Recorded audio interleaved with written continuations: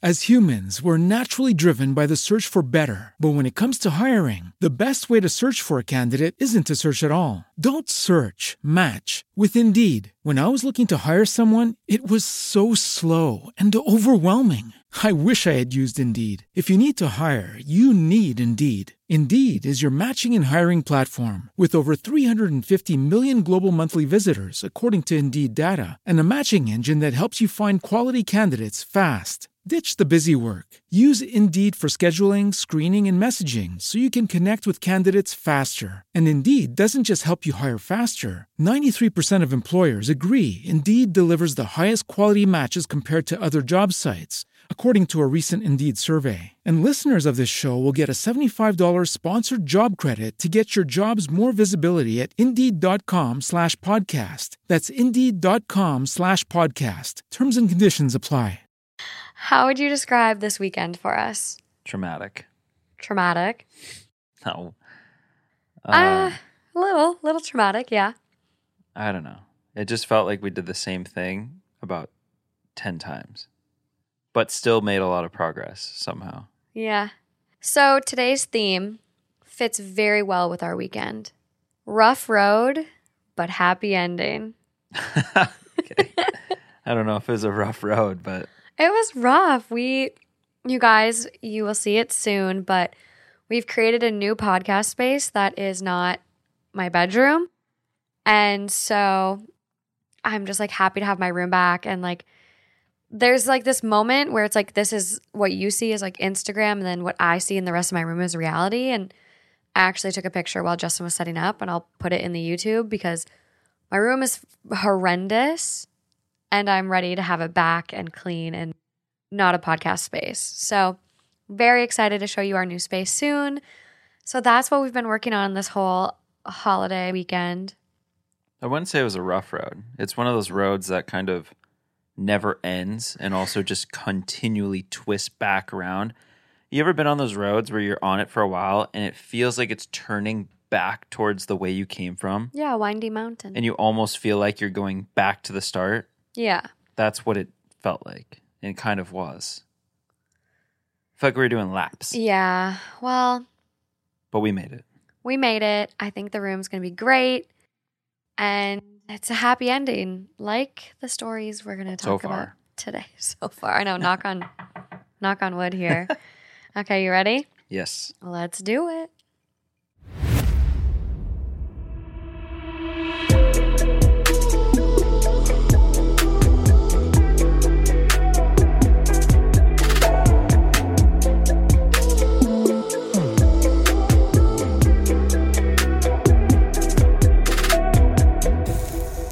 Hi guys, welcome back to another episode of Two Hot Takes. I'm your host, Morgan.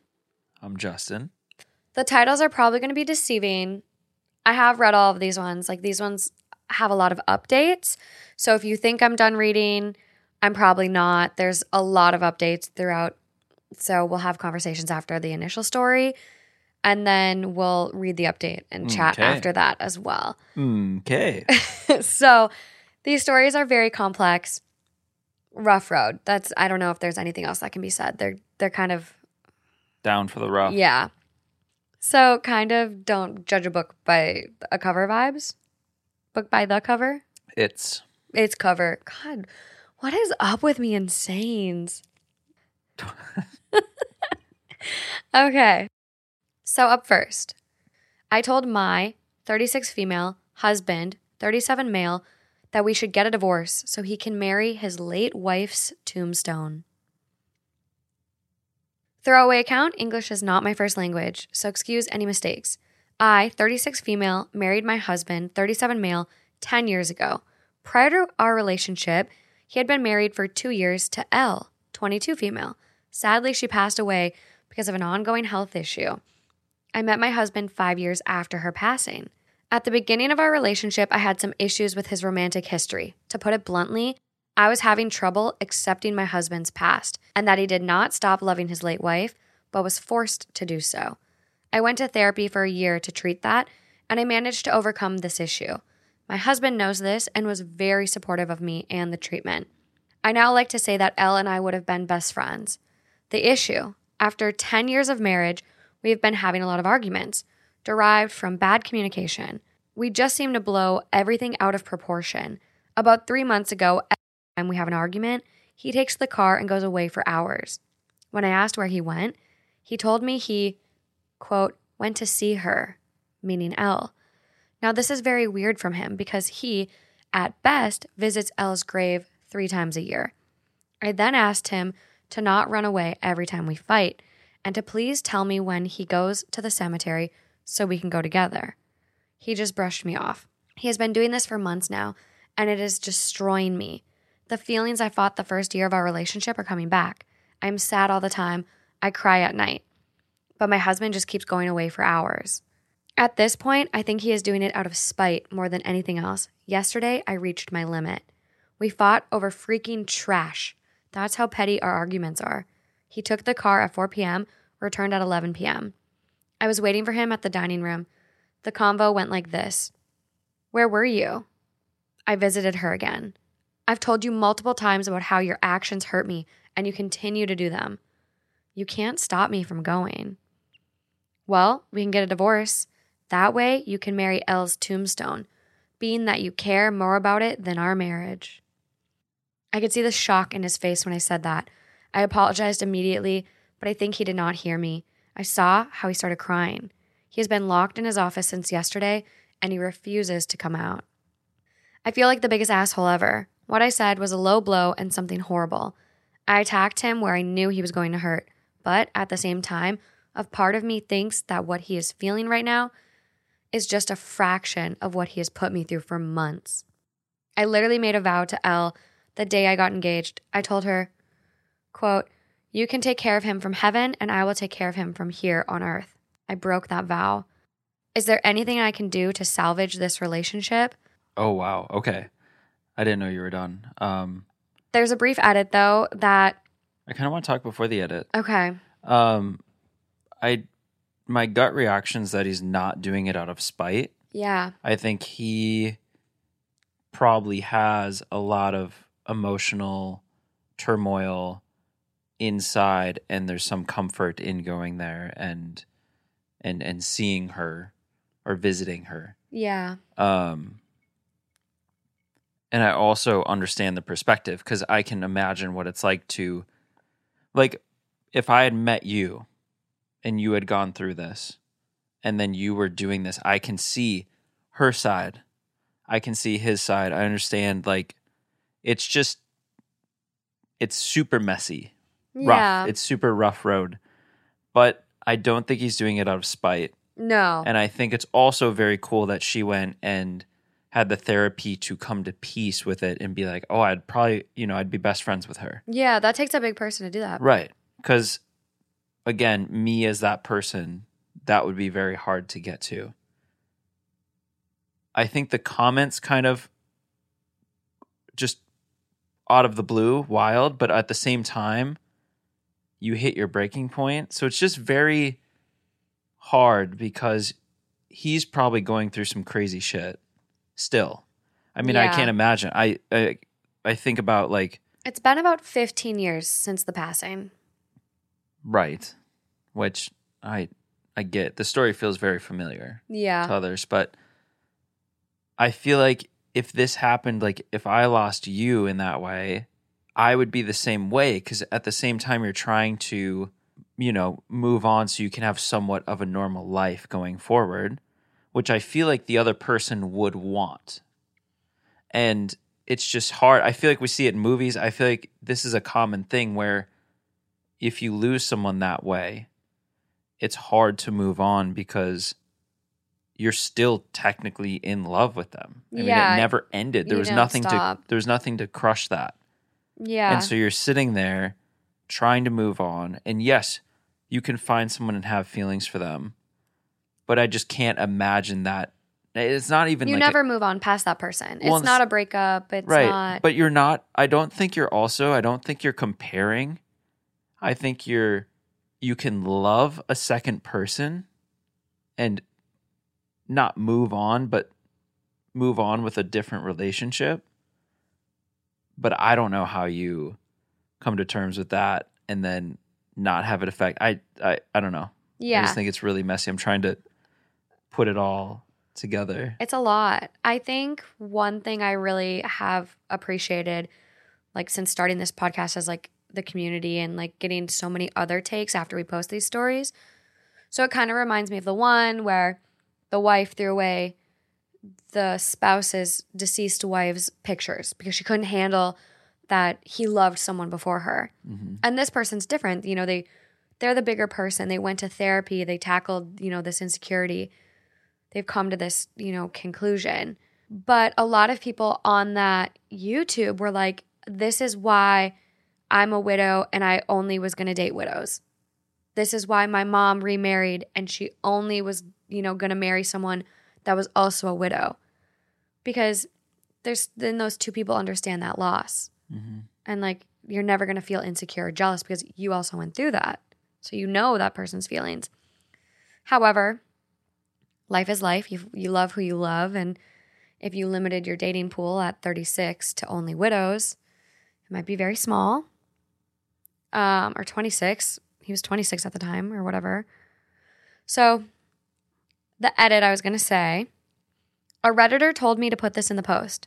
3 months ago, we found out that I am pregnant after 8 years of trying. He has been visibly stressed out and reactive since the discovery, even though we both wished for a baby. That's very triggering. Yeah. I mean, it's very hard in her position. It just seems like he's not very settled. He's in like so much conflict in his mind and his thinking that I think the baby made it super real to him. Yeah. That's what made it seem like, okay, yep, she's gone. I'm with this person, and it's really real. Yeah. Before it could be like, okay, this feels great. Yes, I'm moving on. I'm doing what you're supposed to do, quote unquote. I mean, that's what you see in the movies. That's what you see everything. And honestly, that's what I guess you would want for your significant other if this were to happen.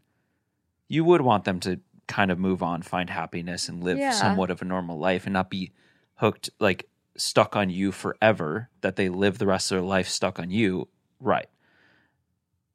But he is truly stuck. And I think the baby highlighted that and put it in the forefront where he's like, oh, shit. Yeah. I think it's definitely like probably bringing up so much like inner turmoil. Like you said, like he's stuck, he's processing. This brought up a lot of shit for him because I can't imagine, like, again, can't imagine losing you. But like if I were, it's like almost like when you start getting to a point where he was married to Elle, but Elle was sick. They were never going to have kids. They were never going to grow old together. So once he's like at that same point with his wife, now he's like, well, God, I never had that with Elle. Yeah, but initially, it might, like, you don't know when they would have known necessarily. When she was sick? Yeah. Yeah, I mean, we don't know how long she was sick. It did sound like it was kind of a process. Like, it sounded like it was more of a chronic or terminal illness. I'm not sure. It doesn't sound like it was a tragic one. But at the start, you'd still want to... At the start, you're still... When you fall in love with someone enough to go in and say, let's get married, let's do all these things, in your head, you're going to be like, oh, I'd love to raise a family. I would love to do all these things. Like, it's like with... Unless they decided they didn't want kids, though. They could have been, like, him and Elle could have been planning on living child-free. I just don't know, because he then... Why would he be so affected by specifically a kid? Specifically getting pregnant. And it's like, I think about it with you. I think when you're with someone and you're in a serious relationship, you almost have like this bucket list of things in your head where it's like, I have so many things I want to go do with you. I have so many places I want to take you. I have so many things I want to experience with you.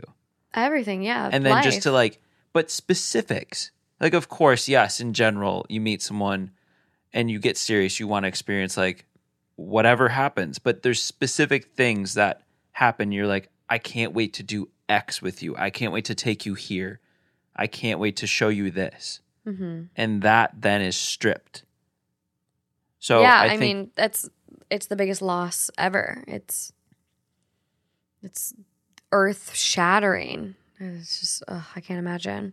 The baby is being very destructive in his mental health and his mind and his relationship in life. As humans, we're naturally driven by the search for better. But when it comes to hiring, the best way to search for a candidate isn't to search at all. Don't search, match with Indeed. When I was looking to hire someone, it was so slow and overwhelming. I wish I had used Indeed. If you need to hire, you need Indeed. Indeed is your matching and hiring platform with over 350 million global monthly visitors, according to Indeed data, and a matching engine that helps you find quality candidates fast. Ditch the busy work. Use Indeed for scheduling, screening, and messaging so you can connect with candidates faster. And Indeed doesn't just help you hire faster. 93% of employers agree Indeed delivers the highest quality matches compared to other job sites, according to a recent Indeed survey. And listeners of this show will get a $75 sponsored job credit to get your jobs more visibility at Indeed.com/podcast. That's Indeed.com/podcast. Terms and conditions apply. So for the update, hello everyone.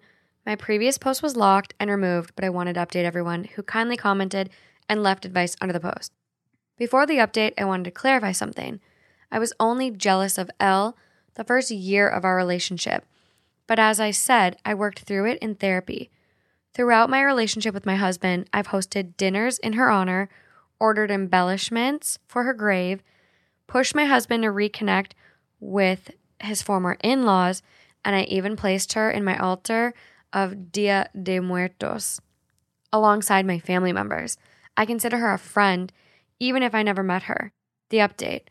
We agreed on a temporary separation, since we still don't know how we are going to co-parent and stuff like that. Shortly after my post, he came out of his office. I made us both dinner, and we talked for what feels like the first time in months. First, I apologized for what I had said, but I told him that the point still stands. I then asked him if he truly goes and sits at her grave for hours. He said that he does not.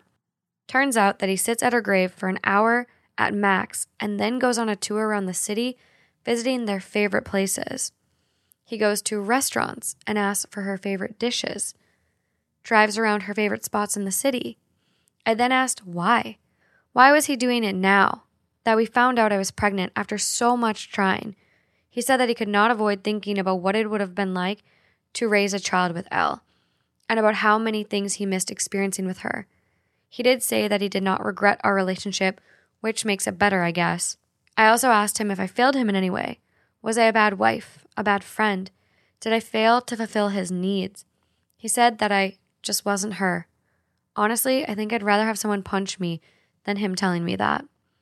Finally, I asked him when he is starting therapy.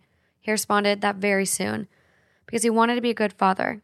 I said, fine, because I don't want someone around my child who grieves an imaginary child and an imaginary life when he has a living and breathing family.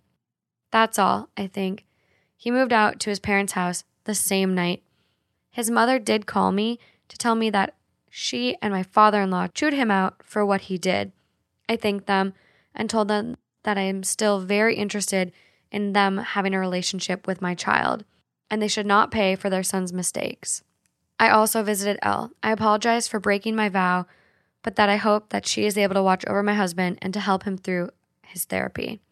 I want to thank everyone who helped me realize my mistakes and how I was neglecting myself. You were all very helpful, and I owe you a lot. Not the traditional happy ending. I get we all would have wanted he's realized that Elle is gone. We're together. We're very excited about the baby. But I think it's a happy ending in the sense that now it's all out in the open. He's going to go to therapy. He's going to work on himself. And she's going to take better care of herself too, because it sounds like she's been neglecting herself by dealing with all of this, and being pregnant is fucking hard. I don't think he's truly realized Elle is gone, though, in the truest sense, because you wouldn't say you're just not her, because she is gone. And you're never going to be her. It's very unfair to tell someone that you're unlike someone else, that was perfect in their eyes, because you're two different people.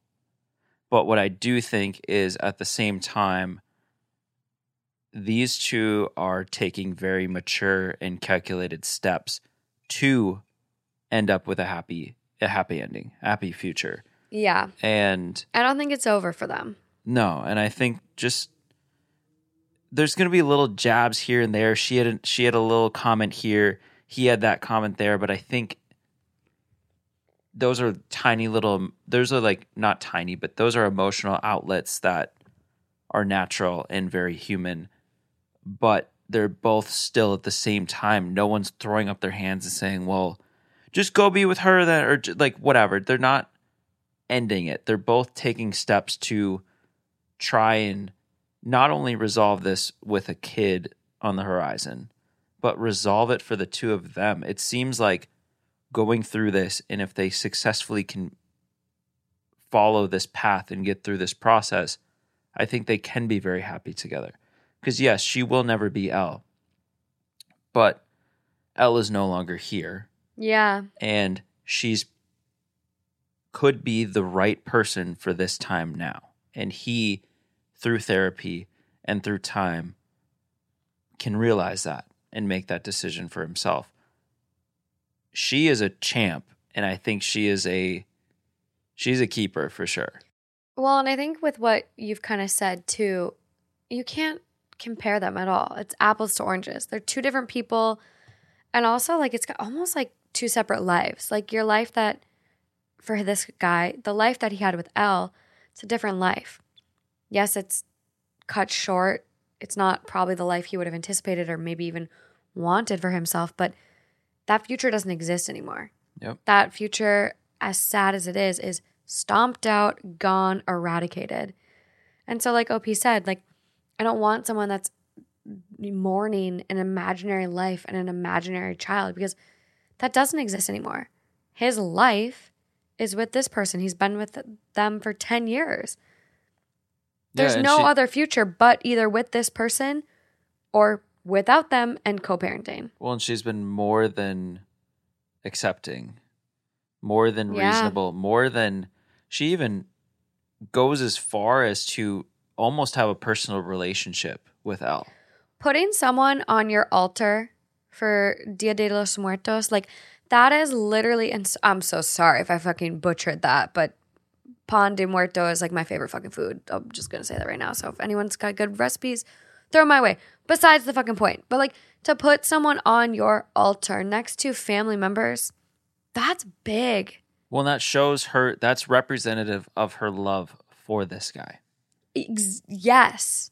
Yes.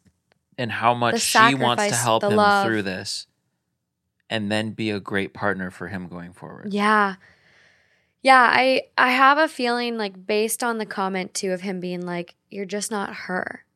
He's idolized her in probably a lot of regards. Like, I think we kind of all do that too, where like, if we lose something and it's not by choice, it's always those rose-colored glasses, the what if, and this even if it's like that one thing you forgot about on your shelf, as soon as it's gone, it was your prized possession. Yes. And even bad relationships, like, I look at just bad relationships, and after the breakup being like, oh my God, but we had so much fun together here. Well, you only think about the good times. Yeah. And when it ends. And death is one of those things that is very, very hard because there might not have been any bad times. It just ends. It's just gone. It's just gone. But I think even if you do have bad times with someone and they die, it's just the ultimate, like, well, fuck. I still could have had good times. It's just like, death is hard. Death is so hard. So this is the ultimate, like, this is tough. This is so tough. But it seems like they're taking the steps to get to a happy place. Yes, I agree with that. I think they're giving themselves the chance at a future. I think him going to his parents' house might be a reality check for him. It might be the check that he needs. But it's better than saying, I can't do this anymore and leaving. Yeah. It's actually a step to say, hey, I care about this. I care about you. I care about this future with you and our child. Exactly. And so I need this space to figure it out. Yeah, and I think moving back home with your parents and not having your wife of 10 years and not getting to be there during those exciting pregnancy moments when the baby first kicks and all of this other, milestones. I think it's going to be an awakening for him and hopefully a realization that his love for Elle was real, but she is no longer, with him there. Mm-hmm. And it doesn't mean you have to erase that person. It doesn't mean you have to give up that person and never acknowledge them and close them off. Like, his wife has done nothing but be gracious and work on herself to accommodate that. So hopefully this will be the wake-up call he needs. Otherwise, she has now realized, by the sounds of the update, that she deserves better. She knows that now. Yeah. And so, she's going to take care of herself. And worst case, which I don't think is the worst case, like, she's going to co-parent with him. And they're going to be two equally great parents. And she's going to find someone that puts her first and not a ghost. But I think this is like a happy ending in the sense I still where have a good feeling about it. I do. I don't think they're done. I've been saying I don't think they're done. I think living at mom and dad's house is going to be an awakening for him and have him really realize what he has. Because once she's gone too, like, Elle is gone. Yeah. Gone. Yeah. But then once OP is gone, he's going to be like, wait, wow, I did have it really great. I do love my wife. Wow. Like, he's probably gotten too comfortable and too complacent. It'll be okay. Okay, on to the next. Yes. Let me grab my trusty computer. Where'd that come from? I don't know, the fucking tequila. It's like we're on David Copperfield. Oh my God, imagine. So up next, proposals. Proposals. Does that scare you? Does that make you nervous? No. I see it on Instagram every goddamn day. Oh my gosh, same. And I hear it from my mother every day. When are you and Justin getting married? Yeah, I hear it from her too. We get it at all angles. All angles. It's like the first thing. Instead of being like, hey, how are you guys? It's like, when are you getting married? When are you proposing to my daughter? Yeah, so we know about the pressure to get married. As humans, we're naturally driven by the search for better. But when it comes to hiring, the best way to search for a candidate isn't to search at all. Don't search, match with Indeed. When I was looking to hire someone, it was so slow and overwhelming. I wish I had used Indeed. If you need to hire, you need Indeed. Indeed is your matching and hiring platform with over 350 million global monthly visitors, according to Indeed data, and a matching engine that helps you find quality candidates fast. Ditch the busy work. Use Indeed for scheduling, screening, and messaging so you can connect with candidates faster. And Indeed doesn't just help you hire faster. 93% of employers agree Indeed delivers the highest quality matches compared to other job sites, according to a recent Indeed survey. And listeners of this show will get a $75 sponsored job credit to get your jobs more visibility at Indeed.com/podcast. That's Indeed.com/podcast. Terms and conditions apply. My girlfriend, 25 female, repeatedly insists that I redo my proposal over and over. I'm running out of patience. I'm with it. I, 24 male, proposed to my girlfriend, 25 female, in late 2019 after 2 years together. Admittedly, now that I think back on it, it wasn't the most well thought out or planned proposal. It was mostly spontaneous and came as we were lying in bed together, so I didn't even have a ring at the time. At the time, my girlfriend said that she would love to marry me, but she had been looking forward to a more elaborate proposal. I assured her that I'd sort something out.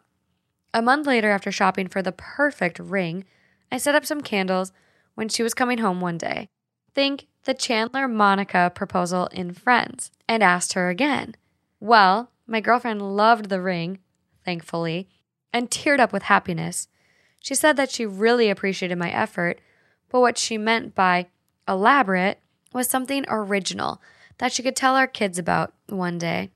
She mentioned the name of one of her friends whose boyfriend, we both know, proposed by making a huge video montage of their time together and putting it on a projector. I decided to start over, and in February, I planned a 3-night trip away in our favorite city. This time, I spared no expense and ordered all the extras: a 5-star hotel, a photographer, an opera quartet.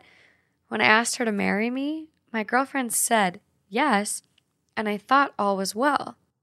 Except when we were alone again, she gently told me that she didn't think now was the right time. Of course. And she was so worried about her future / COVID-19 and that a proposal now wouldn't be a good memory for her. Since then, I've carried the ring around with me almost everywhere. At this point, I've even tried to involve my girlfriend in some of the proposal planning, asking where, when, how she'd like us to get engaged, and what would make her happy. However, all she has told me is that she doesn't know exactly what she's looking for, and I'll know when the right proposal comes. Okay. From my perspective, this is hugely frustrating, since in all other respects, she's assured me she wants us to begin our lives together. Last week, I thought I'd bite the bullet again, and after cooking her a homemade meal, I asked her if she'd like to be my wife. She asked me if I was trying to propose, and I asked her what was wrong with that. Once more, she told me that she can't wait to marry me, but it still wasn't quite the proposal she needed. Honestly, at this point, I'm frustrated. I realize that my girlfriend might come off as pushy or high maintenance in this post, but I love her very much, and in day-to-day life, she's honestly the most understanding, chill person to be around. However, oh, really? Hey. However, I don't understand why she's acting this way and what I'm supposed to do to satisfy her with the perfect proposal at this point. I'm confused and running out of patience. How do I deal with this? Okay, does she want to get married? Can she not wait? I don't know. First of all, first proposals were... I'm on her side, okay? I'm on her side at the beginning. First proposal, trash. In bed, dumb. Trash. Then you come back and try to redo it and be like, candles and shit at the house, dumb. Chandler, Monica, I don't care, Fuck dumb. you, Monica. Friends, no. It's unless that's your thing. Okay, yeah, our thing is we love to go home and light candles and sit in a room. Like, no, that's not a cool proposal. Come on. Maybe in some super special circumstance. Dumb. Then your boy goes out. He puts together the perfect trip, spares no expense. Yeah.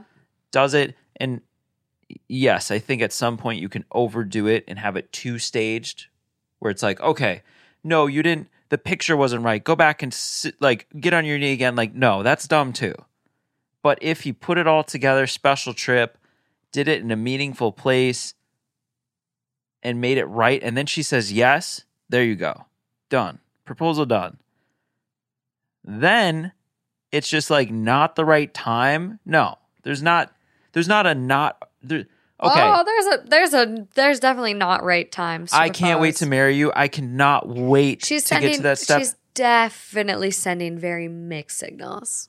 Very. Yeah, so I don't know if she does because you get the perfect proposal and it's just kind of like not the right timing. It's just not right. Come on. I have a hard time with proposals though that are so public and like put on like that. Like I would like something very, very intimate, just nice, special, beautiful, but I don't want an entourage looking on. I think that's a lot of pressure, and that's probably why she said right, yes. It's like doing it in the middle of a restaurant or some shit. Yeah, like I saw a TikTok of a girl getting proposed to in the center of Times Square. And you're kind of like... And you're just cringing on the inside, and she was literally like... Because you have to play the part. There's so many people there. This girl was a baddie, and she walked away in the center of Times Square. And it's like, don't propose in a public space where people feel pressure to say yes. Well, in Times Square, dumb. That's dumb. No, Times Square would be really... What's the meaning of Times Square? Besides a place that everyone goes when they go to New York, which I don't understand. Well, you lived there. It's different for you. Times Square Times Square is incredible for millions of people. Just a bunch of billboards, advertisements. But it's a big metropolitan I get area. that. Like, I get it. It's so special. I love Times Square. I think Times Square is really cool. I'm not hating on Times Square for itself. I'm hating on Times Square for proposals. Come on. But for some people, it might be magical.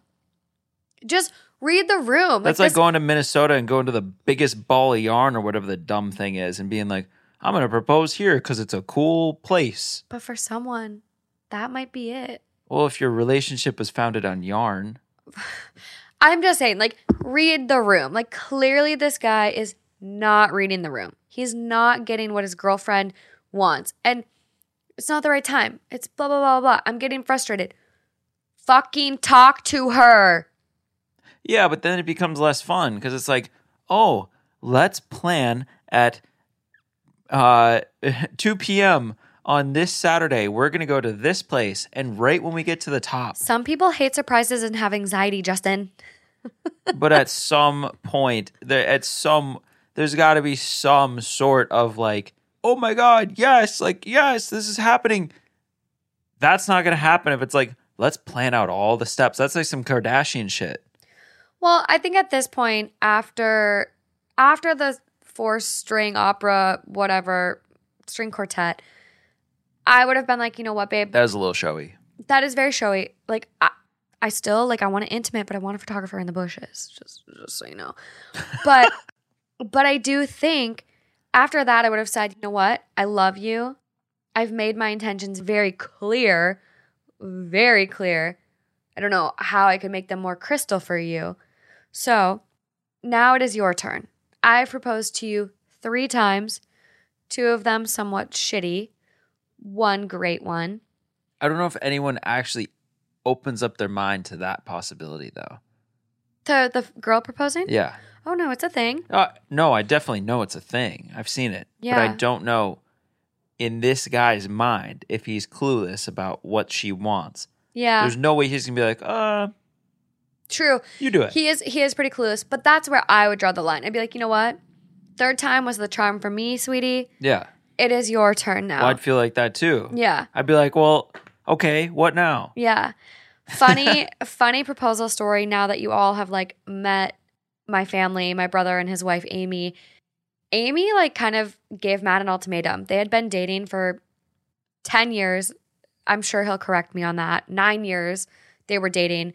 And Amy was kind of like, okay, buddy, like now or never, like shit or get off the pot. And so Amy was like, if you don't propose by this date, I'm going to propose to you. And so Matt ended up proposing. Same thing. Like Amy was like about to be like, you know what? I'm over this. Like we've been together 9 years.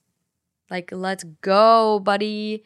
So, and it's a thing. Like apparently it's a tradition. If you are a girl and want to propose, you should propose on leap year. When's leap year? Every 4 years, right? But we just had one. Well, you got to wait then. All right, so we're good. Fuck. Okay, so some comments on the original. No, she doesn't get to make you jump through these bullshit hoops to get to her perfect proposal. I get wanting an actual proposal after the spontaneous, casual first one, but the second one should have been it. Candles? No. No. Unless it's your thing.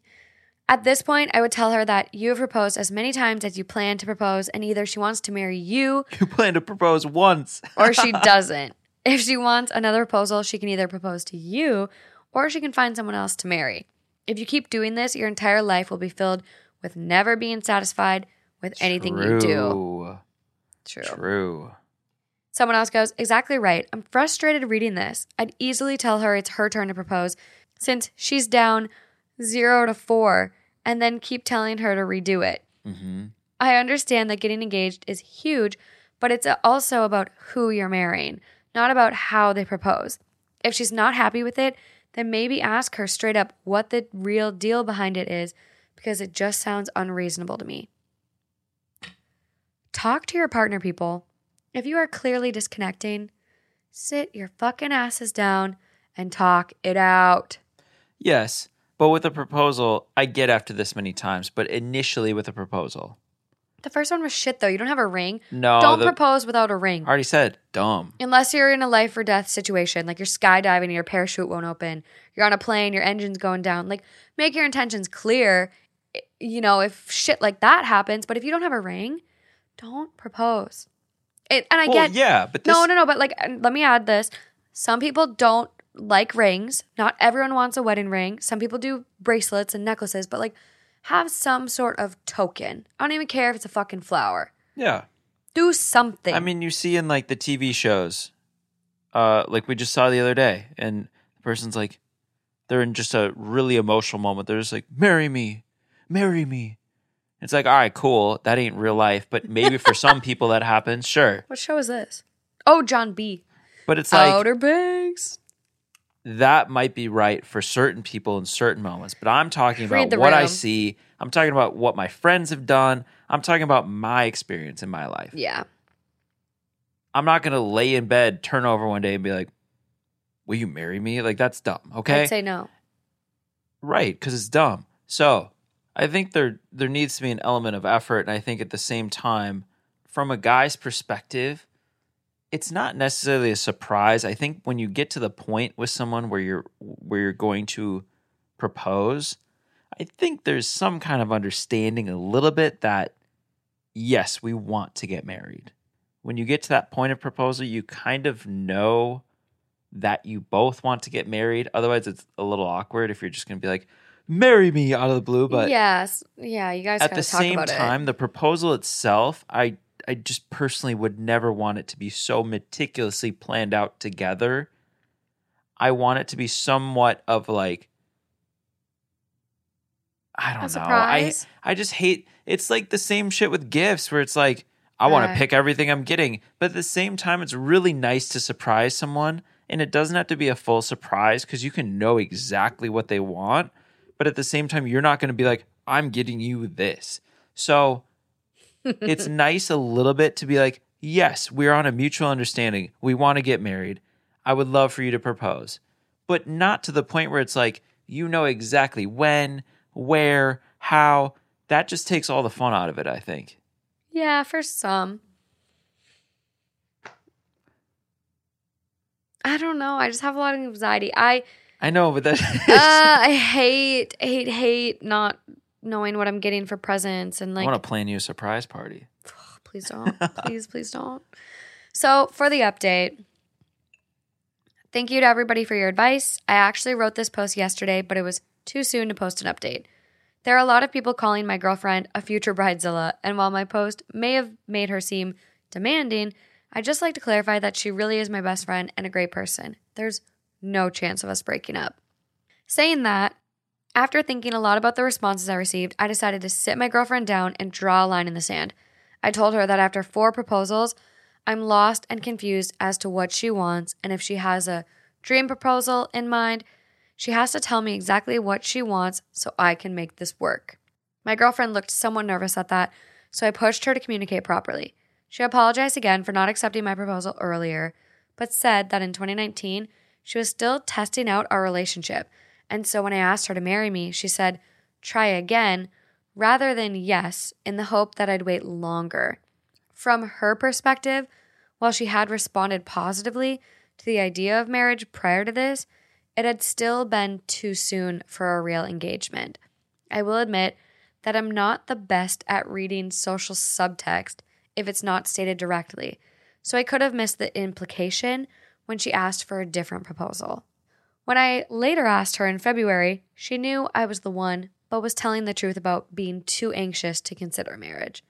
She actually confessed that she's planning on proposing to me later this year, sometime around when we were planning to fly to my home country.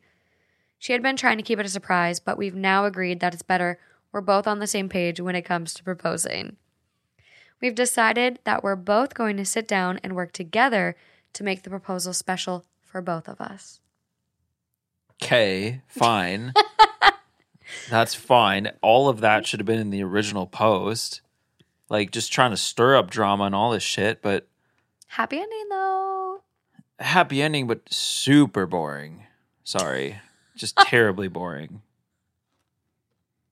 You're throwing me under the fucking bus. No, it's just like we're gonna plan it out, and it's exactly what I was talking about earlier. Like that's boring. There's no element of just excitement and not surprise is the wrong word, but just Are you talking about me picking the story or about them? this situation. Them. Okay, good. Okay. Yeah. Yeah. No. Oh. The end result, though it's happy, is boring. I think to each their own. They got to do what they got to do. But That's fine, but just I think they're just like, this story is the perfect example of like, if your communication isn't great in your relationship, take little chances and opportunities to make it better. yeah. Whether that's through couples therapy and just working on communication workshops, online videos that help better communication. Like, this could have been avoided with just talking to your partner after the first one. If she would have been honest with him after the first one and been like, you know what? I love you. I see a future with you. I see us getting married, but this is just a little too fast for me. Yeah. It was too early. It was too soon. She could have avoided 3 other fucking proposals if she just would have said that. Communicate with your partners. Yeah. Like, that's what this one comes down It's to. also hard though, because it's not that easy with these types of situations to communicate that clearly because proposals are supposed to be surprises. well, and they're just supposed to be they're not I just feel like they're not supposed to be so meticulously planned. No. But it just seems like you, in her position at that time, you wouldn't. And at his position in that time, you wouldn't. It just doesn't feel like you would. It feels like if that happened on the first one, in a guy's mind, you're like, all right, we're going to try again. We're going to do this. We're going to go with this plan.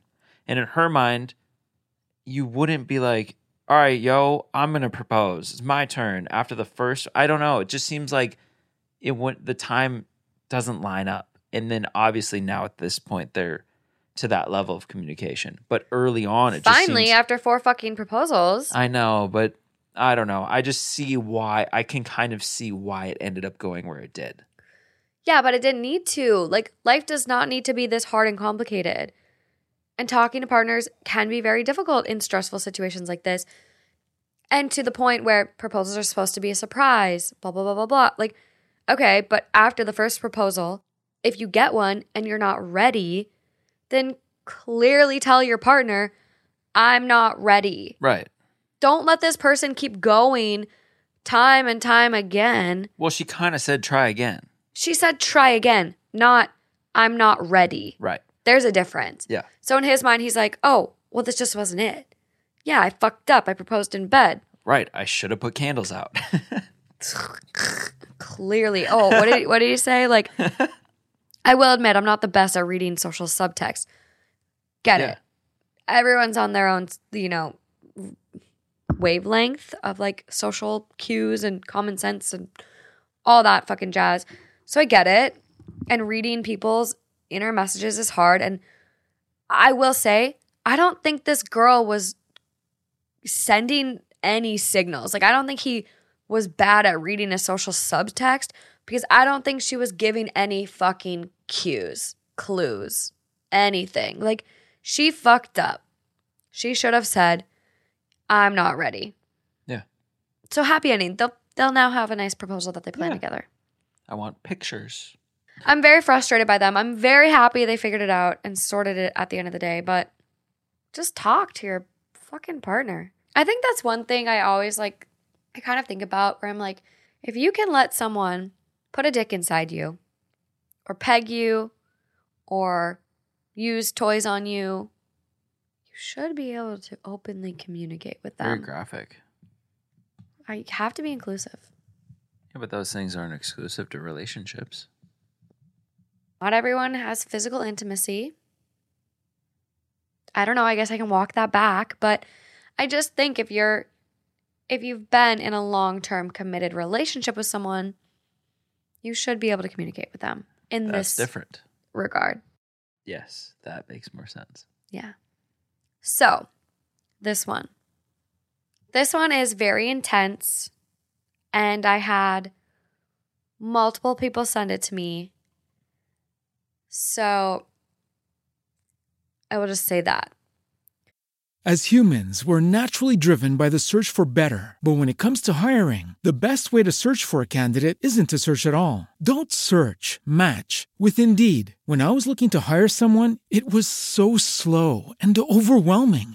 I wish I had used Indeed. If you need to hire, you need Indeed. Indeed is your matching and hiring platform with over 350 million global monthly visitors, according to Indeed data, and a matching engine that helps you find quality candidates fast. Ditch the busy work. Use Indeed for scheduling, screening, and messaging so you can connect with candidates faster. And Indeed doesn't just help you hire faster. 93% of employers agree Indeed delivers the highest quality matches compared to other job sites, according to a recent Indeed survey. And listeners of this show will get a $75 sponsored job credit to get your jobs more visibility at Indeed.com/podcast. That's Indeed.com/podcast. Terms and conditions apply.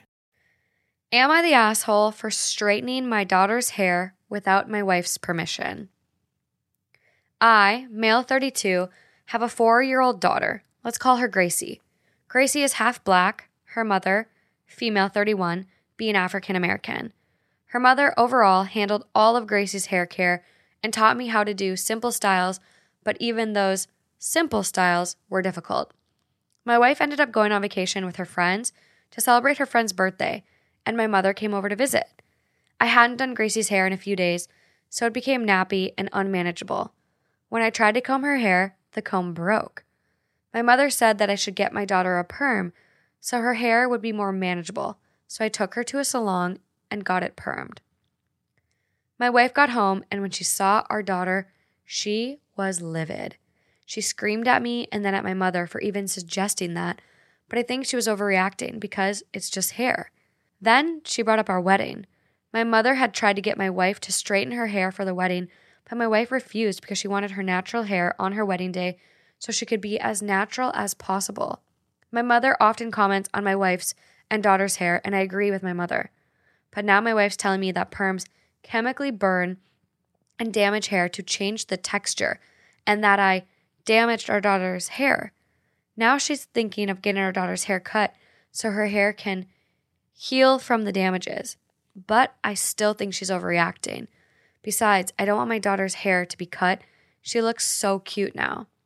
Am I the asshole for straightening my daughter's hair without my wife's permission, even though Gracie is my daughter too?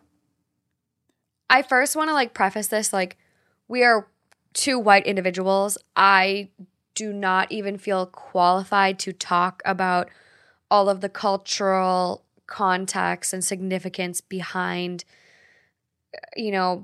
Black, African American, or mixed individuals and their hair. And I cannot imagine the struggle, the heartbreak, the everything that individuals with hair like this, textured hair, natural hair, have gone through. So it was sent in by so many people, and it is a story, and I will do my best to give my take on this, and you as well. You're kind soul. So that being said, let's get into it. So my thoughts are, I think no matter race or anything, just human, hair is a very significant defining feature of a person. Yes. And I think it is often I think it's a way of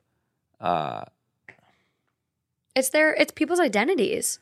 I think also too, hair is something, it's one of the only things that you can actually physically change, and you can adapt throughout your lifestyle and things that you experience throughout life. But in this instance, regardless of race or culture, even if it was our kid, I don't think I'd go and make a big change about them, like their hair, without at least talking to you. I feel like that's a mutual decision. But especially in this context, I feel like there's no way you go and make a decision about this when clearly there's someone else who would, that at least you should consult. Yeah. and would probably be way, way, way, way better equipped to handle it. Because based on him, like, saying her mother overall handled all of Gracie's hair care and taught me how to do simple styles.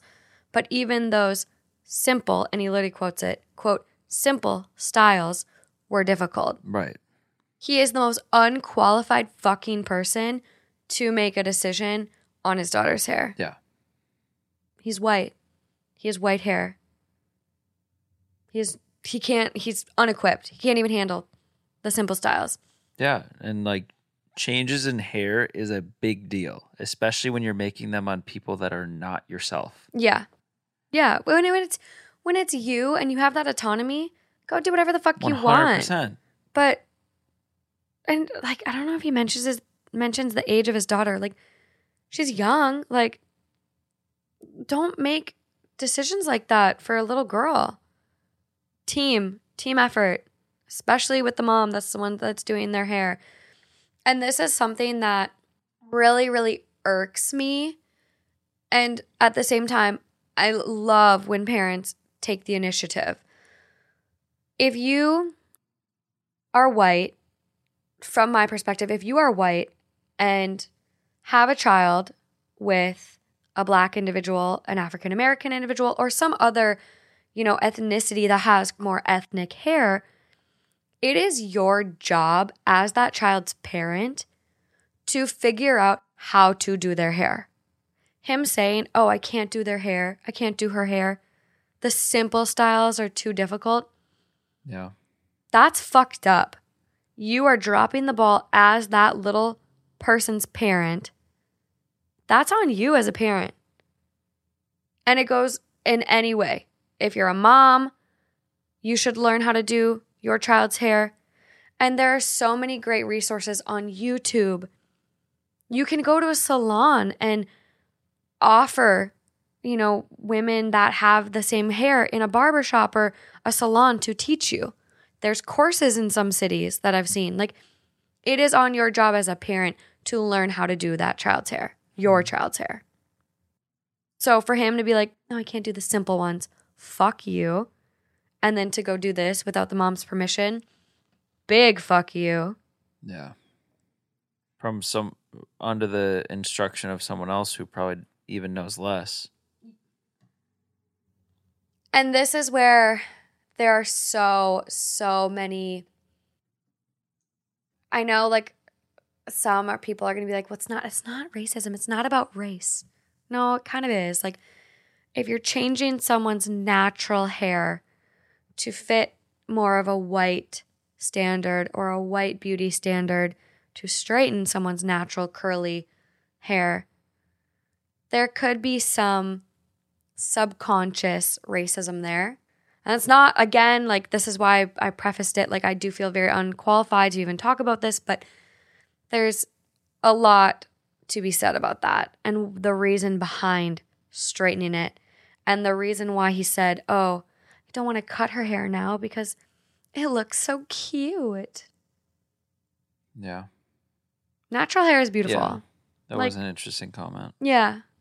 And I love that a lot of Black women in America, in this country, and just from what I've seen, are kind of taking power back and wearing, box braids in the workplace and, doing stuff like that because that's their hair. Like, that's the way they want to style it. And that's for, Black women, that's a protective hairstyle and it's not unprofessional. So I cannot wait to see the changes that we make, going forward and addressing stuff like this. But yeah, fuck this dude. So top comment on this one that has 12,000 upvotes.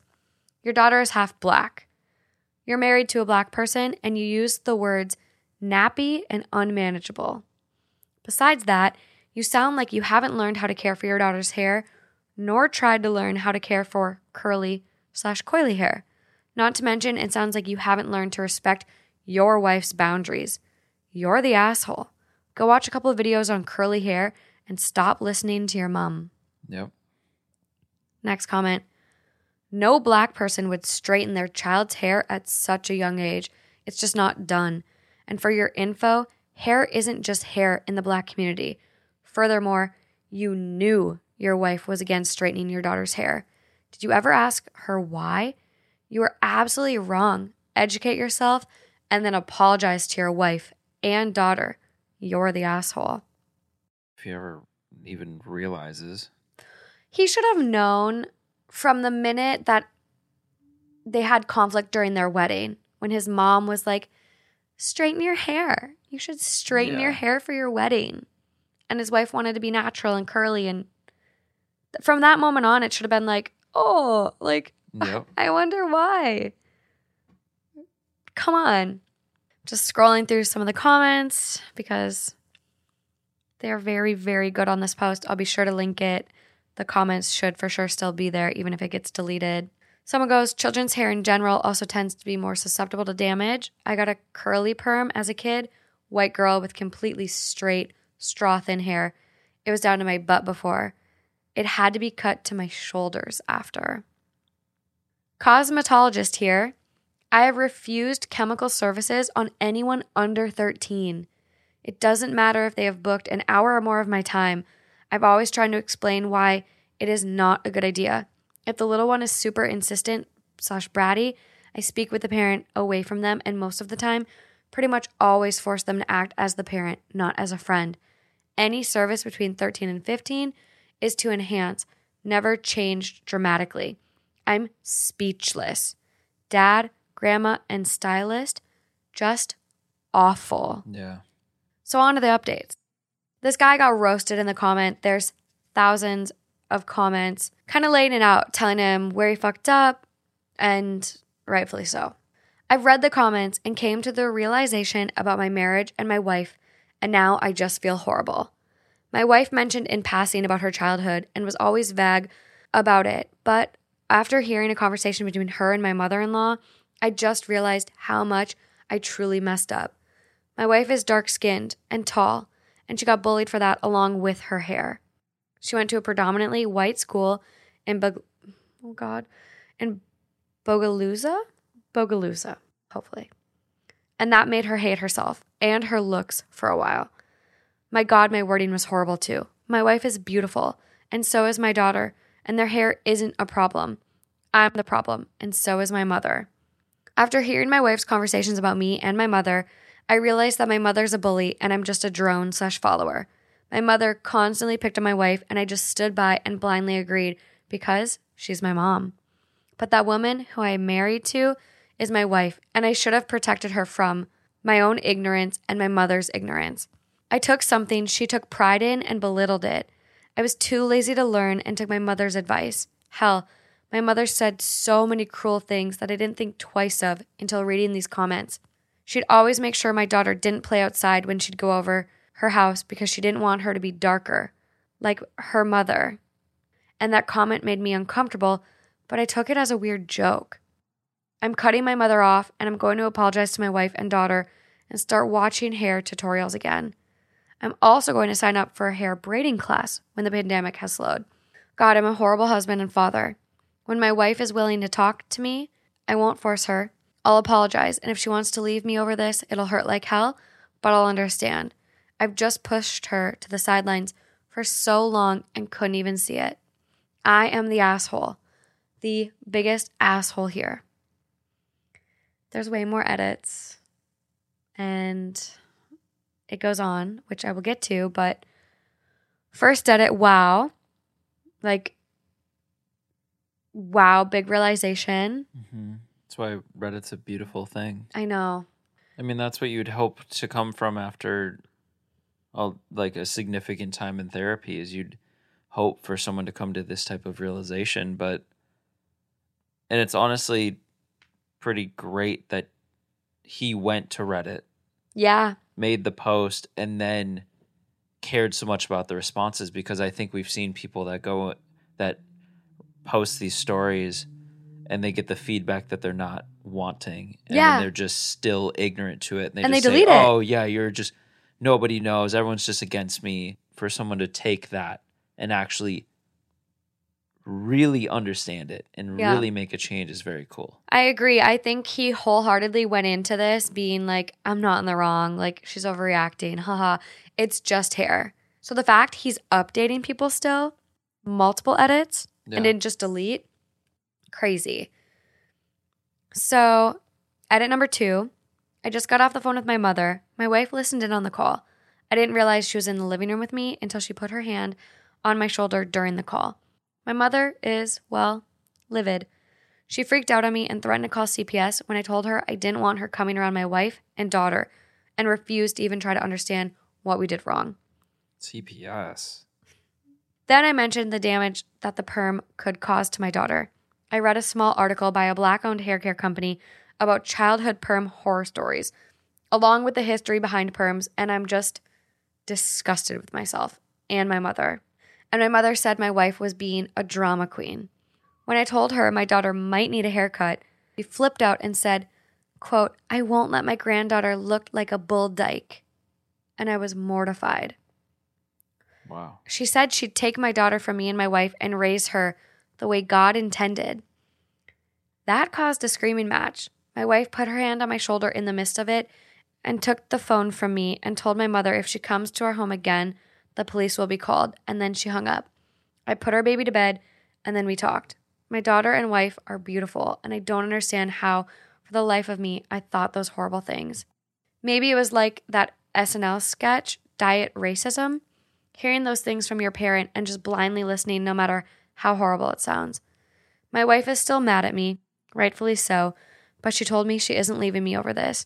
She said I have a lot to learn and that if I want this relationship to last, I need to open my eyes and realize that the world I live in is different from the one she lives in, and that different from the world our daughter lives in.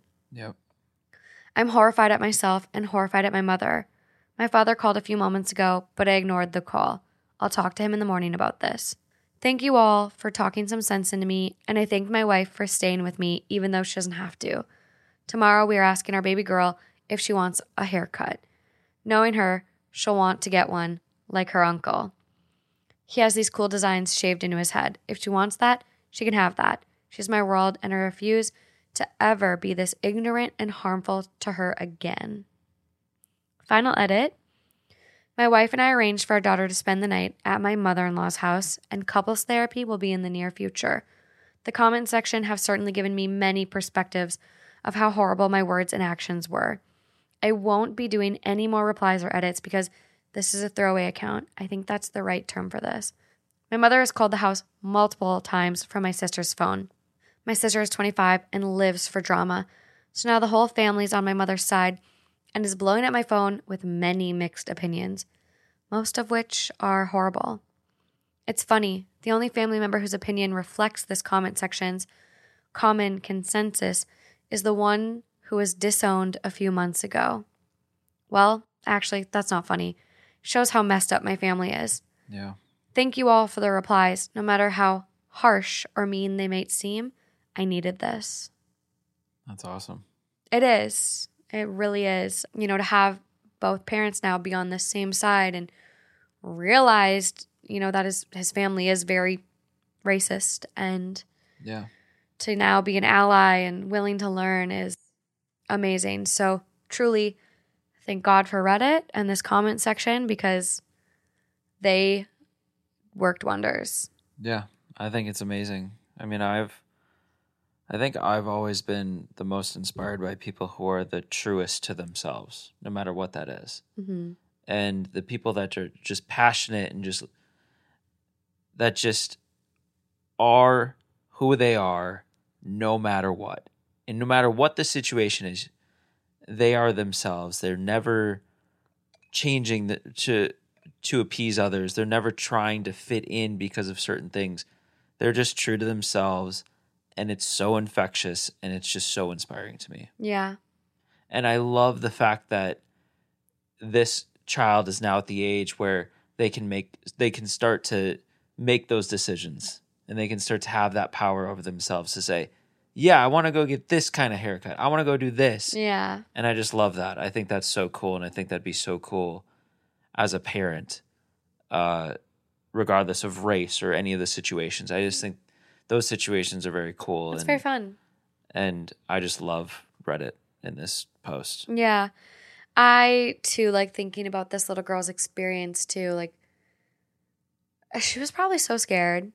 Like, so scared. And this probably, like, getting her hair chemically treated. Like, it's not like an easy, you're in and out 15-minute, 20-minute cut. Like, this is a long process of sitting there under a dryer, rinsing. And, like, it must have been, honestly, if you've never gone through it and then, like, you're going through it with your dad who doesn't do your hair. Yeah. It was probably a really traumatic situation for her. So to then have that autonomy to do the designs, like her uncle, like, it's making the best out of such a bad situation. So Yeah. I think it's really great. It's hard to find comments about the updates because it was all one thread. It's all one post. So all the, the upvotes are typically the ones that got posted right away. But amazing revelation. I'm glad he's standing up for his wife and his, his kiddo, because this could be very, very dark if he wasn't, this type of person to Right, and that's admit no your easy mistake. thing to do. It's not not easy to say I fucked up. well, yes, that, but also to say all of these people in my family are wrong. And then you have your family, like your close, your mom, your wife and daughter family. It's hard to say all these people are wrong, but to actually realize what is truly right and take a stand against the majority and stand up for you and your people. Yeah. To stand up for your wife and kid against all of the rest of your family is really powerful. Yeah. I think it's really, really cool. It's amazing. There's also a comment I want to highlight, like, as I'm scrolling, and I think there's a typo, so I'll correct it as I think they mean it, but learning to care for black hair isn't hard. And since he's a father, he should have already learned or researched hair care tips, especially if she's over the age of 4 and older, like we've said, neglectful. But, like, that's not something I've researched, like, how to actually care for black hair. But I think that's also something to point out, like, this person, based on their emoji, like, is a black individual. And so, like, that being said, it's not hard. And even if it was hard, he should have learned it for his kid and recognized 100%. That it's his job as a parent. So, like, I guess just, like, overall in this whole conversation, like, I don't want to make it seem like black hair care is, like, daunting and hard and unattainable, like, for a white individual. Like, but even it is not. Right. And even if he sees it that way, yeah, still, even if it seems difficult to you, go fucking learn it. It's your kid. Yeah. And this person comments back, 100%. I started learning the second my husband and I decided to try for kids. Try for kids. Yeah. Not even get pregnant, not even have kids. Try for kids. Yes. That is something that if you are in a relationship with a partner of a different ethnicity, you should be doing that. Like, open your eyes to what a future looks like. Yeah. If you're childless, you want to remain childless, I guess a different story, but maybe look into why you don't give a shit still. I don't know. Well, and this guy, once after hearing the entire story, it almost seems like he wasn't ill-intended. He was just uninformed. And he just was so close-minded to these ideas. If he grew up this way and had this whole ideology his whole life, then I don't know. It's no, not bad again. I think, like, I get where you're going. I think it's hard because if you, like, look at people, we're getting very, like, on the realm of racism, and again, I'm undereducated in this, and I've been really trying to do my part and learn and be an ally and learn more. But I think, when you have a family he's white, he's grown up in this, he's grown up with these clearly a racist mom, and so it's like he probably did have his head in the sand until this realization that made him realize, wow, I do have these biases. Yeah. I am bigoted. I fucked up. I was neglecting my wife and I was doing this. And I look at, I have some, family members that are not woke, are not on the right side of things. And I think, last God, I'm getting confused in my COVID years. I'm not even going to go there. But I think when you grow up in a family like this, you know, racism is taught. Racism is learned behavior. Kids aren't born racist. So, yeah, and sometimes it's almost subconscious, I think. It's just like when it's that embedded and ingrained in you. Ingrained. And I just think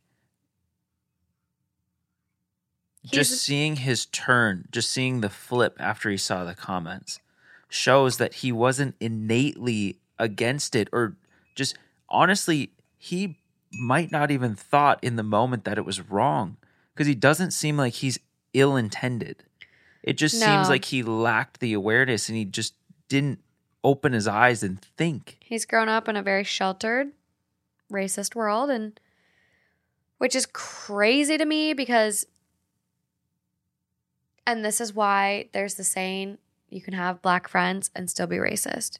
You can marry a black individual and still be racist, because this is the perfect example. Like, he had deeply rooted thoughts, biases, opinions, and he is now going to go forward and make them right, and happy ending. But there's a lot to be said on this one. I would love to hear from, the community, our community, Two Hot Takes community, when this one goes live, because I, like I've said, do not feel qualified to really give that many takes on this one. And I would love to hear from you guys. I think this is one that we can truly have a great conversation on YouTube. But that's all I got for you. I know it's a short episode. I'm sorry, but we got big things coming. Just kidding. We're back. Justin and I could not leave you hanging. We realized it was going to be a short episode unless we continued. And so we came back. He pressured me. This is all thanks to him, to be completely honest. And we switched sides. Which I don't think this is my good side. Right? I don't think you have a bad side, so I have a good side. Which is what? Being over there. Oh, you gave me your good side. Back to rough road, happy ending. Let's go.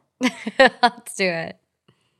As humans, we're naturally driven by the search for better. But when it comes to hiring, the best way to search for a candidate isn't to search at all. Don't search, match with Indeed. When I was looking to hire someone, it was so slow and overwhelming. I wish I had used Indeed. If you need to hire, you need Indeed. Indeed is your matching and hiring platform with over 350 million global monthly visitors, according to Indeed data, and a matching engine that helps you find quality candidates fast. Ditch the busy work. Use Indeed for scheduling, screening, and messaging so you can connect with candidates faster. And Indeed doesn't just help you hire faster. 93% of employers agree Indeed delivers the highest quality matches compared to other job sites, according to a recent Indeed survey. And listeners of this show will get a $75 sponsored job credit to get your jobs more visibility at Indeed.com/podcast. That's Indeed.com/podcast. Terms and conditions apply.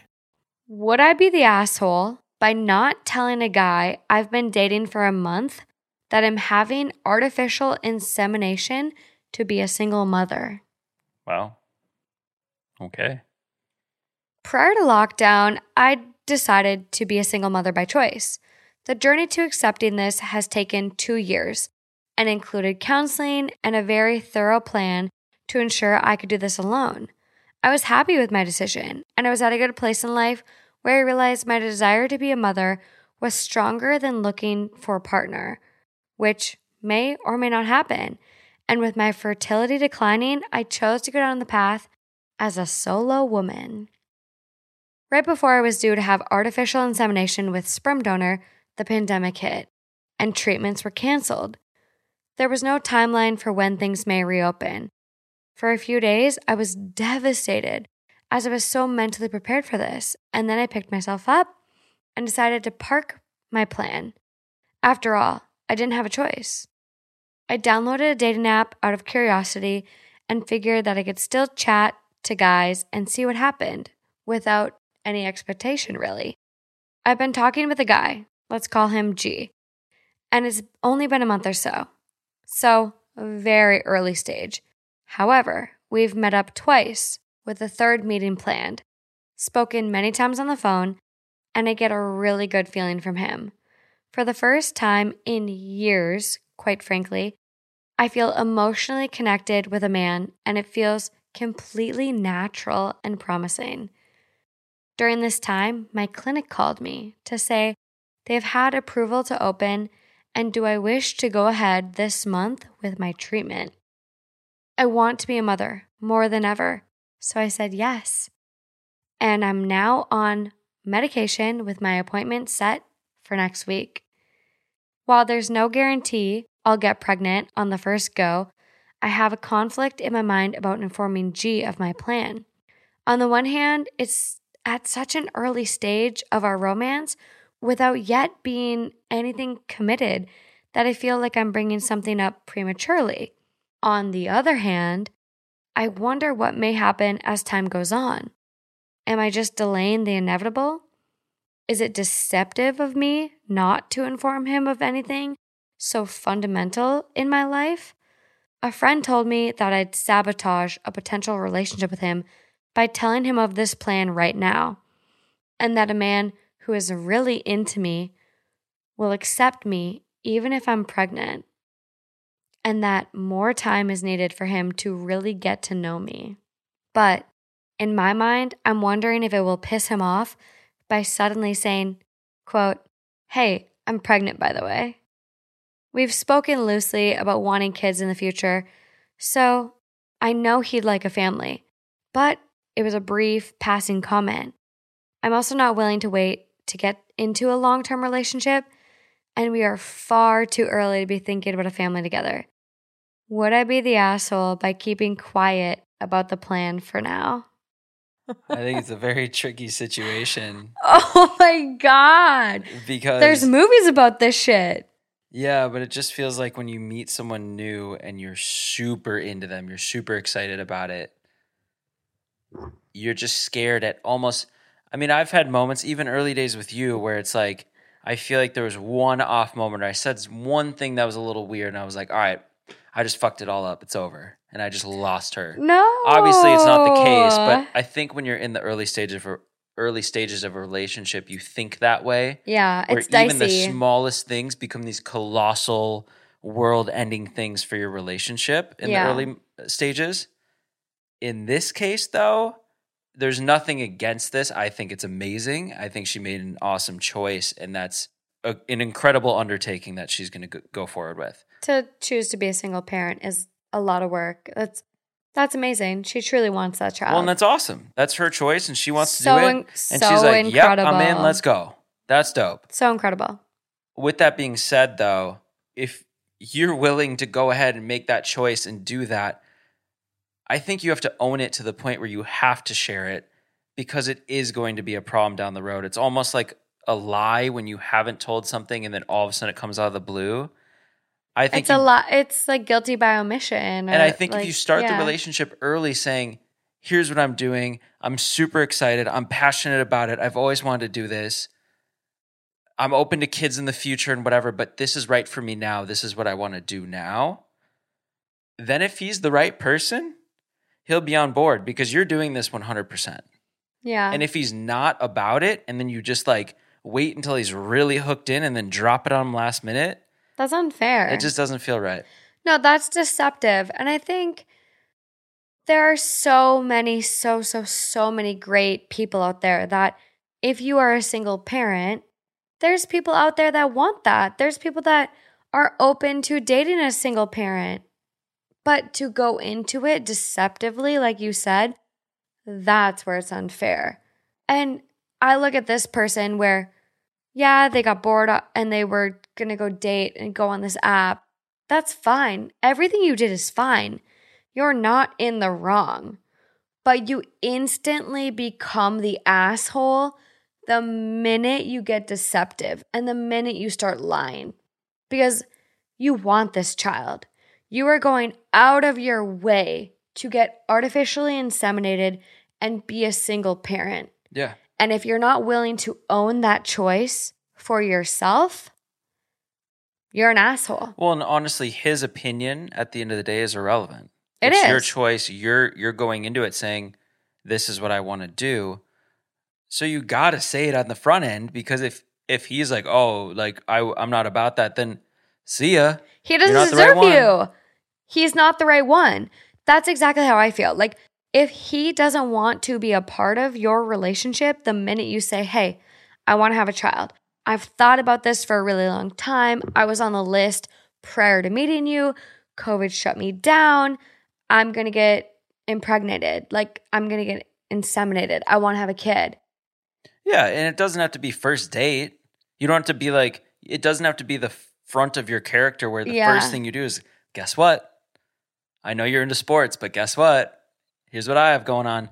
Yeah. It's more one of those things where when you actually start to feel something with someone and it becomes something real, that's when you say, hey. Well, and what did she say? So I didn't read this one. I wanted to come back with this second half of Rough Road, and I just went on Reddit looking for updates on the relationship / am I the asshole thread. So I didn't read this one. I don't know what the update entails on this one. But what did she say? They were only like 3 dates in. Yeah, but I think the feelings started to be there. I mean, when it's right, the feelings happen quick. I mean, like, it was one and done for me. So I understand how it can become serious very quickly. Yeah. Or the feelings become real very quickly. But it's just not something you lead with on a first date. If you're gonna lie about that though, asshole. Well, yes, that is different. Yeah. I'm just saying not on the first date.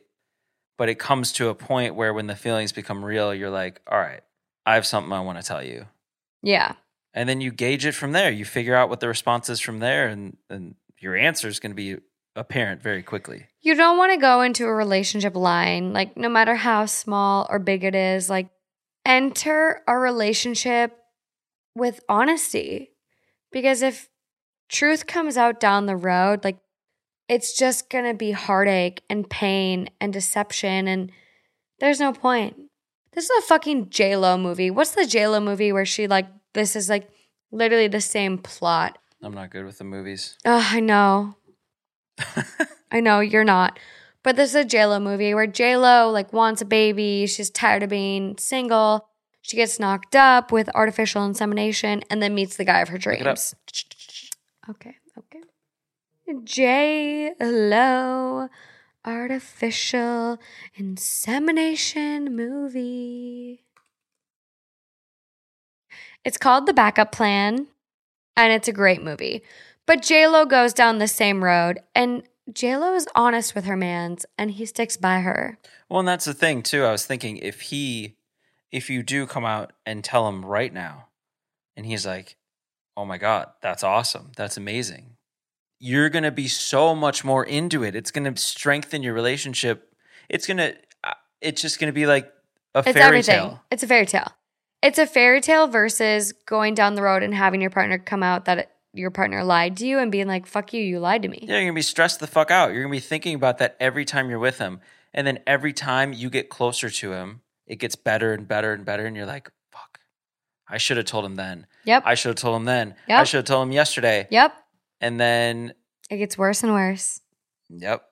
So for the update, a month ago I was told I would be the asshole for not telling a date about my plans to be a single mother. So I told him. Yes. A month ago I asked if I would be the asshole to not tell a guy I had only started dating that I had plans to become a single mother. I was scared I'd lose him, but also felt I would be deceiving him by not telling him, thus making the investment in our relationship unfair. The comments were pretty much unanimous in that I'm an asshole and I needed to tell him. And this validated my decision to go forth and be honest, as nervous as I was. Yep. I explained my situation about taking 2 years to come to this decision, how my fertility clinic had shut down due to COVID, which was why I had gone back onto dating apps. I explained how my clinic had reopened after meeting him and how important it was to me to continue my journey to become a single mother. I knew this was baggage he hadn't expected and that there was every chance he would step away from the situation. Well, he didn't. Not such a single mother after all. This is J-Lo 2.0. Well, we're now in a committed relationship, and he's been supporting me in my journey. I've had 2 unsuccessful artificial inseminations with donor sperm, my original plan, and we've spoken about having a child together. As early on as it may seem, he told me my honesty made him consider his own future and how he really wants a family someday, and how he has admiration for me for being honest about my situation and how he wants to help me fulfill my desires to be a mother, whether with him or with a sperm donor. Either way, he wants to be a part of my life. Fuck. There we go. I mean, you just honestly, you just have to be honest. You just got to communicate your feelings. Friendships, family, relationships. If you can just, and this is what I experienced so much in New York, and this is what I love New York for, and just the East Coast vibe. People just say things when they feel them. There's no harboring the feelings and then lashing out later. It's just right there on the spot. Just go for it. Yeah. So it continues a little bit. I want to provide this update as a positive outcome has come out of being labeled an asshole, and it pushed me to do the right thing, which has in turn meant I have the most understanding and accepting boyfriend. Had I kept this info from him, it would have played on my conscience as well as most likely have caused him to not trust me. Yeah, it would have wrecked this whole perfect fairy tale ending. So thank you. Edit. Gosh, I didn't think this post would blow up in this way. Thanks for the lovely words of support. And also those of you taking the time to provide food for thought of co-parenting and step-parenting. This is new territory for me, and I don't know how anyone else in my day-to-day life who has been in this situation, so it's so valuable for me to hear your views and gain new perspectives. Thank you, kind Reddit community. Yep. I love it. Incredible. Well, that's why I think it's important to not just consider one person's opinion, because if you take that opinion solely for just what it is, it clearly it would have led her down not a good path. This path. And so I think it's important to always talk to multiple people when you're considering. I mean, this is kind of a big decision. If she's serious about him, you can get serious really quick with feelings. You can know pretty quick, I think. And I think it's important to talk to multiple people and get, or just go to Reddit. Get everyone's opinions. And there you go. Happy ending. Happy ending. Rough road, but happy ending. But on that note, thanks for joining us, you guys, on another episode of Two Hot Takes. And until next time. Bye, guys.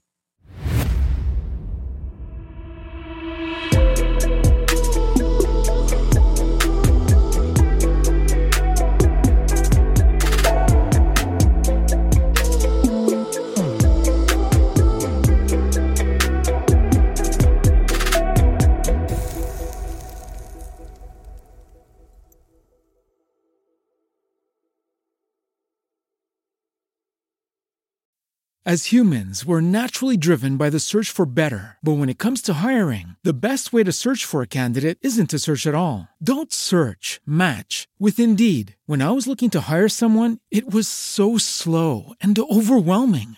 I wish I had used Indeed. If you need to hire, you need Indeed. Indeed is your matching and hiring platform with over 350 million global monthly visitors, according to Indeed data, and a matching engine that helps you find quality candidates fast. Ditch the busy work. Use Indeed for scheduling, screening, and messaging so you can connect with candidates faster. And Indeed doesn't just help you hire faster. 93% of employers agree Indeed delivers the highest quality matches compared to other job sites, according to a recent Indeed survey. And listeners of this show will get a $75 sponsored job credit to get your jobs more visibility at Indeed.com/podcast. That's Indeed.com/podcast. Terms and conditions apply.